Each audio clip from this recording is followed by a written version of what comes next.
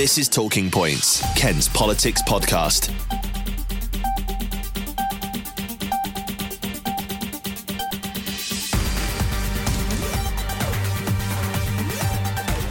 Hello and welcome to Talking Points, Kent's politics podcast. I'm your host Oliver Kemp, and with me, as always, is our political editor Paul Francis. How you doing, Paul? Good, thanks. And we should note this is the 10th podcast we've done. So whoa, double figures, everyone. Yeah. Can you hear the cheering? No jokes about audiences either, our audience figures. Something less than 10 people. So this week, on our 10th episode, we're going to be talking coronavirus, accusations of government bullying, and new horizons for Manston Airport. So as usual, we've got lots to talk about. And as usual, we've not been on time with releasing episodes either. No, this is one of the... sometimes the difficulties we both have getting together in the same room to do the podcast. And we're busy. We're very busy, aren't we? There's a lot going on. There's a lot going on. Speaking of a lot going on, and I think our top story for today's podcast has to be the coronavirus. So obviously coverage on this has been huge. Anyone who's taken a slight glance at any news anywhere will be aware of the coronavirus and the fact that we've had our first case in Kent this week. Paul, what's the reactions from politicians and councils been like so far? Well, I was speaking to the leader of Kent County Council, Roger Goff, at the start of this week, and I think they are very well aware that some things are going to come at them like a train if the predictions are correct about the numbers of people getting the virus. So this is sorry, just to interrupt. So anyone that doesn't know, this is the projection that 1 in 5 workers could be off with it at the peak. That's right. Yeah. And those figures came out the day after I spoke to Roger Goff. But KCC is a key institution, organisation, if you like, because of the fact that it's dealing with some of these frontline services which may have challenges if the kind of the rate of contraction of the virus and the numbers involved does come to fruition. Typically things like social services staff, visiting vulnerable people and making those appointments. Schools, what's going to happen if someone at a school, a teacher or a student comes down with the virus? Then in theory, they would have to instantly shut the school. So there are real worries, but it's more a case of we'll have to wait and see, I think. Which sounds like an echo of every time we talked about Brexit last year as well. We'll just have to wait and see. Yeah, I mean, obviously there is a plan, although I should note there's not a plan that is visible to the public on any of the websites that I've been looking at, and that will involve contingency measures to either move staff around, keep schools open, or contract other people to come in and help deliver some of these kind of vulnerable services. But every part of the country is possibly going to be facing the same issues. So if KCC, the Kent County Council, suddenly finds itself in a position of needing more kind of social care workers, it's not going to be the only one which is needing that kind of additional support. Yeah, as you say, we're pretty much we're together in this with every other county across the country. Yes, quite. With coronavirus. Yeah. I mean, already I think there's an impression that schools are very much kind of a pinch point on this issue because we've had stories already of schools who've had skiing trips in northern Italy come back and concerns about their health and being asked to go into kind of voluntary isolation for a week or so. And within schools, large gatherings of people, infection might be transmitted quite quickly. I suppose what Kent County Council, among other institutions, are going to want to also make sure is that hysteria doesn't spread with this idea, because I suppose what's difficult about the coronavirus is that the symptoms are very much the same as a standard flu, which means that you might feel like you need to self-isolate even if you don't have it. That's the difficulty. Yeah, and isn't it the case that you can pass on the infection even if you've got no symptoms? So you could actually be supposedly, you could be a carrier. Yeah. So I mean, I hate to use that phrase. It's a question of wait and see. But I think KCC has got plans in place, and we will wait and see what those plans are as and when the circumstances demand. You can head to Kent County Council's COVID-19 advice page. I did earlier, and one of the bullet points on the advice says cover your mouth when you sneeze with a tissue or your sleeve. Yeah, I know, you've got to think about sneezing into That's a your bit sleeve. disgusting, isn't Well, it? Don't you think? What they actually mean is the crook of your elbow, isn't it? But that's not a sleeve, Paul. That's No. the arm. In fact, that's so far up to the arm, that's almost the armpit. Yeah. So I feel like that perhaps isn't... I mean, don't sneeze on your maybe sleeve. they went for the rhyming, sort of the rhyming slang bit of it, sleeve, sneeze, as a kind of slogan. If that's the level we're at, then I'm fearful for all of us. But either way, the serious point is, of course, that you shouldn't... there's a serious point. You shouldn't sneeze over people. Don't sneeze on people. Also, don't use your hand. That was the other bullet point. Yeah. But I don't know. Yeah, so it's quite interesting. We're dealing with a kind of potential pandemic, and the one piece of concrete advice that's being dispensed by health organisations is don't sneeze over people, which you wouldn't normally do in any case, or most people would try to avoid. And wash your hands to singing Happy Birthday twice. Yes, don't forget Happy Birthday. We're not going to go to the lengths of singing that on today's podcast. That's happened elsewhere. Even though it's our 10th birthday. Can we have a 10th? You can't have a birthday. We've only been around for 2 months. No. I don't think that's really... I think we should move on from coronavirus, don't you? Just a quick word about... he wants to carry on. Just a quick word about how this is playing out politically, because as ever, there is a political dimension to all of this. I think it's going to be a real challenge for the government. And Boris Johnson has, arguably belatedly taken charge. But I think this comes against a backdrop of the resignation of Sajid Javid, the issue of bullying amongst in the Home Office, and there was something else, but I can't remember what it was. But we've tended to forget that Boris Johnson has got an 80-seat majority, and yet storm clouds are gathering on a whole load of different issues, which you would have thought might not be the case, in such a short period of time. Yeah, I suppose the cards haven't been dealt particularly well for him. No, I mean, floods, that was the other thing. Floods, yeah. So floods, coronavirus, storms, Brexit, Priti Patel, Sajid Javid. Which is a lovely segue, Paul, onto the accusations surrounding Priti Patel, which I thought we should maybe briefly touch on. Yes. So Philip Ruttman, who is one of the highest-ranking civil servants, resigned on a Sunday with accusations of bullying and malpractice. Paul, resignations surely aren't a normal thing on a Sunday, are they? Waking up on a Sunday and seeing someone standing in a suit resigning, it felt like a fairly big deal to do that. Well, I think it is a big deal, and it is important, and I think it's the fact that we're getting an inquiry, albeit not an independent inquiry, is of itself interesting, given what happened at the weekend. There's a part of me which thinks this is kind of a bit of a Westminster Village story, the classic kind of civil servants versus their political masters. A bit like watching BBC's The Thick of It. Yes, although potentially a bit more serious than The Thick of It. So the Conservatives seem to be kind of circling the wagons around Priti Patel. But there seems to be a kind of steady stream of other complaints coming out about her. I've never interviewed Priti Patel, and the one time that she did come to Kent recently was in October last year, post-Brexit, when she visited the Manston Kemp Police training headquarters for a kind of fairly contrived, stage-managed PR exercise. And the weird thing was that we said, will she be giving interviews? And we said, and the organisers said no. Home Office officials said no. She won't be giving any interviews. You are there to observe.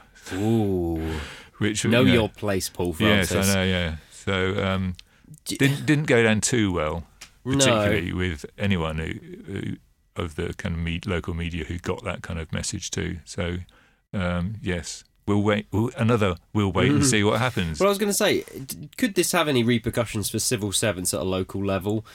Seeing is this the political Me Too movement? I don't know. No, I don't know. I don't think it is. Shut me down straight away there. My sense is that this is an issue relating to Priti Patel, the minister, and the way in which some people don't like the way she manages things or operates. So this isn't going to open up the floodgates for wider. wider... I think what the government might be worried about is that if this guy goes the whole hog, as it were, and take the government to court via a tribunal, then a lot of stuff might come out into the open, which, if not kind of doesn't necessarily validate his particular claims, will shed the operations of the Home Office in a pretty poor light. And I think that's the worry that the government has. Very interesting, though. I mean, how can you have an independent inquiry when Michael Gove, who's in charge of it, says Priti Patel is like the next best thing to, sliced bread? So, we'll see. Okay, then. Talking Points, Ken's Politics Podcast. Paul, you had the pleasure of attending the Labour hustings. Oh, yes. On a Saturday. My Lovely. devotion to my job knows no end. I travelled to Brighton. Very nice. Well, what were your takeaways from that? And I don't mean what you ate. Well, takeaways were never to go to South East husting meetings on a Saturday when there are bus replacement services instead of a proper train. But yeah, a bit of background to this. The hustings was arranged because there was a lot of complaints from Labour activists and supporters that all the original hustings were taking place in the north of England and in the cities, and nothing at all in any part of the South East, and nothing at all in Kent. So the Labour Party hastily organised an additional hustings and chose Brighton to host it, the Grand Hotel along the seafront. Very nice. And the call for this hustings was actually vindicated by the fact that the room they had booked was absolutely rammed. 400 or 500 people asking questions. So, I mean, my sense of the hustings was that it was a political equivalent of a score draw, if you like. There was no clear winner. No one really cut through. They all said things in a very kind of authoritative and convincing voice, and you couldn't always tell what the difference was between them.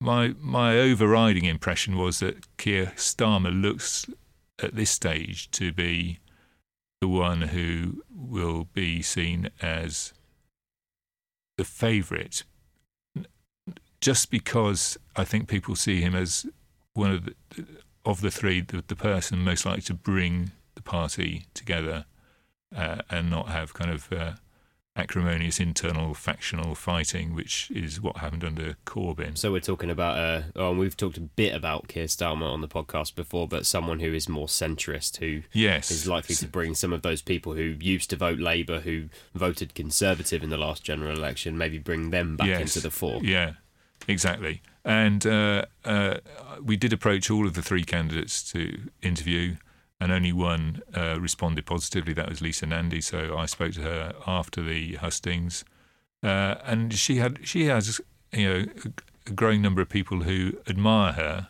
and think she's got potential, but don't necessarily see her as being the next leader. But she's very keen on making sure that the local regional media is supported and sustained. She's made a big thing about that, and I'd forgotten that she actually announced her intention to run in the campaign in her local newspaper in Wigan. Oh, okay. So she deliberately chose a local paper because this sense that we are more kind of trustworthy and less kind of politically campaigning than the national press. That obviously makes people like me and you feel quite good. It does, yeah, and that's obviously what perhaps lies behind some of it. And obviously, more importantly as well, so and something I wanted to bring up just because we're both music fans. Oh yes, was the inevitable Desert Island Discs question that came up. Yeah. So I mean, I'll run through them. So Rebecca Long Bailey picked "Everybody's in the Place" by The Prodigy. Interesting choice. Yeah, not a track I know, but is it not? No. Not in your sort of 90s rave days, Paul. Yeah, I didn't have any 90s rave days. At least not that I can remember. I mean, I didn't either because I was sub 10 years old. Yeah. Keir Starmer went for a song by Edwyn Collins, and Lisa Nandy went for "Toxic" by Britney Spears. Yes, great track to be fair. Well, she said it's not. She said she'd mentioned it before and. people have said, "Oh, it's a guilty pleasure," and she said, "No, it's not a guilty pleasure. It's completely such a fantastic pop tune." Yeah, I'm with Lisa and Andy on that. I think that's a good, Edwin. very good choice. I mean, Keir Starmer gets my vote for choosing Edwin Collins. I'm a big Edwin Collins fan, and he's obviously going for the jangly guitar kind of contingent, soulful vote. Yeah. No mad choices there. No, not really. No death metal. But I mean, could you extrapolate anything from any of these choices as indicating one thing or another about them? No, not at all. I thought you were about to challenge me. No, glad you didn't. I couldn't. I've been thinking of ways in which they might do, but sadly, there's nothing to be decoded in those choices, I don't think. Well, we'll get our best coders on that. We'll see what we can find out. Talking Points, Ken's Politics Podcast. We're now going to continue on with something that we've called a saga on this podcast. Quite a few times now. So we had a court ruling last week which blocked the construction of a new runway at Heathrow. Quite a big deal in all the national press.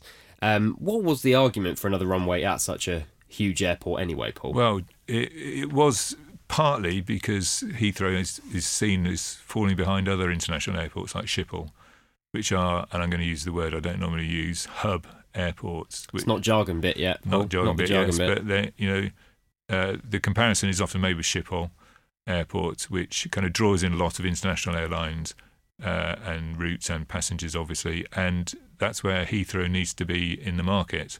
So, but it can only be in that market with another runway. So it is an important decision. And I think what was interesting was, just quickly on this, was the government kind of effectively washed its hands of any further involvement in the kind of plan for a third runway, which gets Boris Johnson off the hook potentially, but does mean that attention is focused elsewhere. And this is where the saga is. So, Manston Airport. Yes, is this where I take over as chairman, or well, not quite. Okay. We'll do our flip in a second. So, obviously now fresh attention has gone back on Manston. The development consent order decision will be made by May as to whether the government will allow Manston to go ahead as an airport once again. Paul, what were reactions from local MPs on Friday about this? Not surprisingly, because they are both assiduous supporters of reopening Manston. Both the Thanet MPs, Sir Roger Gale and Craig McKinley, both came out with very strong statements saying we need to act soon to get Manston Airport open because it's got the facilities to take some of this cargo freight stuff, which they're talking about. But I think that was not really in the expectation that the government would suddenly say, yes, okay, we'll greenlight Manston, because they can't, basically because there's a judicial, kind of quasi-judicial process involving this development consent order, which has been delayed by a few months until May. But I think, there's a sign here that Manston might actually, in time, benefit from the Heathrow decision. Exactly. But go on. Yes, this is smooth. This is where I take over as the host of the programme for once, and talk to my fellow journalist, reporter, ally, Ollie, about a story that you've written, Ollie, because you managed to break a very interesting story which kind of ties in with the whole Heathrow, could Manston be revived sooner rather than later question. So tell us a little bit about what you discovered. Well, so I actually went for a walk and a drive around Manston Airport. That must have been a long walk. No, only a very small walk, quite a long drive, because actually the widest runway in the world. And the longest? Not the longest. No, not the longest.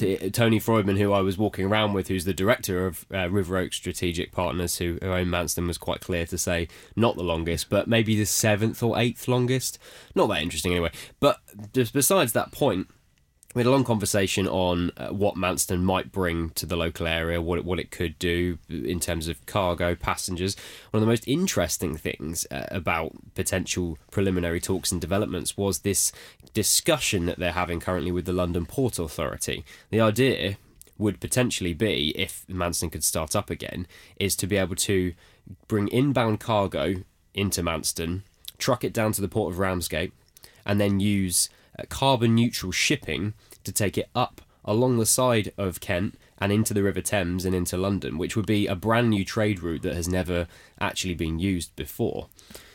And you spoke to the Port of London Authority about this, who didn't exactly give their blessing to it, but corroborated the fact that it was something they were in discussions about. Yeah, they said very preliminary, which is nice and cautious, isn't it? Nice and cautious. But they have said that they are in some stage of talks about whether that would be feasible. Obviously, there's a lot of markers that would have to be hit before that could even happen. I mean, we're still a few months away from the government, as we said, deciding on whether Manston can even be green-lit. And it's going to take... The project of Manston Airport is going to be, even if it's greenlit, a fair few years down the line. I mean, they're talking about an initial investment of 300 million to get the project up and running. They eventually want to have 4 to 5 planes landing and taking off an hour. But there is going to be a significant amount of construction and things to actually go into this project before it was to happen. We shouldn't forget that there are voices on the other side of the argument who don't want to see Manston reopen as an airport. Yes, there were some of the questions that I put to Tony Freudman, and actually, just a shameless plug, if you want to listen to the whole conversation, I spoke to him on the KM Community podcast, which we'll put a link up for. Listen to us first. Yeah, obviously, I'm fighting with myself slightly there, but and one of them, obviously, noise is a big issue. There's something that residents have brought up at some of these DCO meetings, public meetings. But the way that Tony Freudman decided to counteract that was saying, actually, back when Manston was running, the planes were at a significantly less technological advantage in terms of how loud they are, and now planes are much quieter. So that was one of the things that he suggested. I think that's an interesting point, is in terms of the technology and the kind of fuel issue that has genuinely moved on, because as aircraft carriers are now sort of researching and designing prototypes of planes which don't rely exclusively on fuel. So, I think there is something in that. I mean, some people might say it's quite a but quite an ambitious project to sort of tie in cargo freight being flown in and then going on the kind of around Thames Estuary and up. Yeah.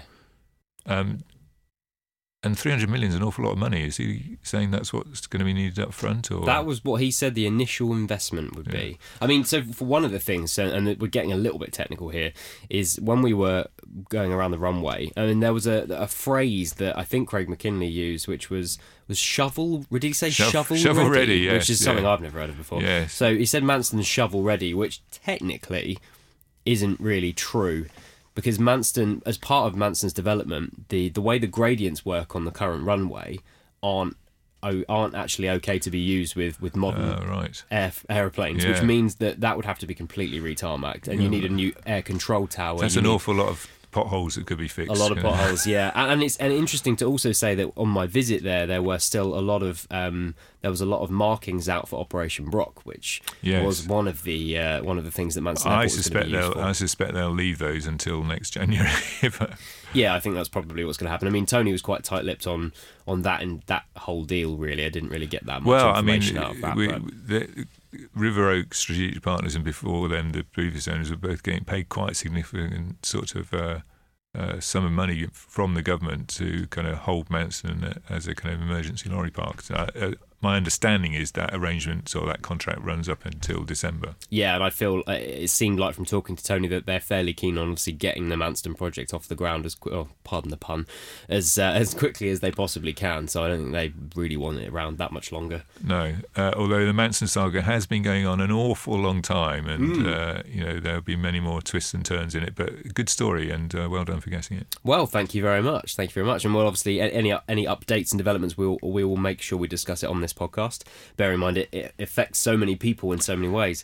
One more thing, as we always do, is our jargon phrase of the week. Paul, go on, what is it? Well, you may have heard some politicians and medical experts talk about this, which is where I picked it up driving around. Social distancing in relation to the corona crisis. See, it sounds like social distancing is some kind of philosophical notion. Yes. Is it not that? It's not about going into woods on your own and philosophising. It's, whatever else you might do in the woods. No comment there. No comment. This is a phrase which effectively captures, what it means is that we're talking about events where large groups of people gather, basically. And in the context of keeping a check on the coronavirus, politicians say we need to make sure that we're social distancing ourselves, and that really means we need to make sure that as far as we can, that there aren't large gatherings of people where infection might spread. So festivals and football matches, queues for Greggs.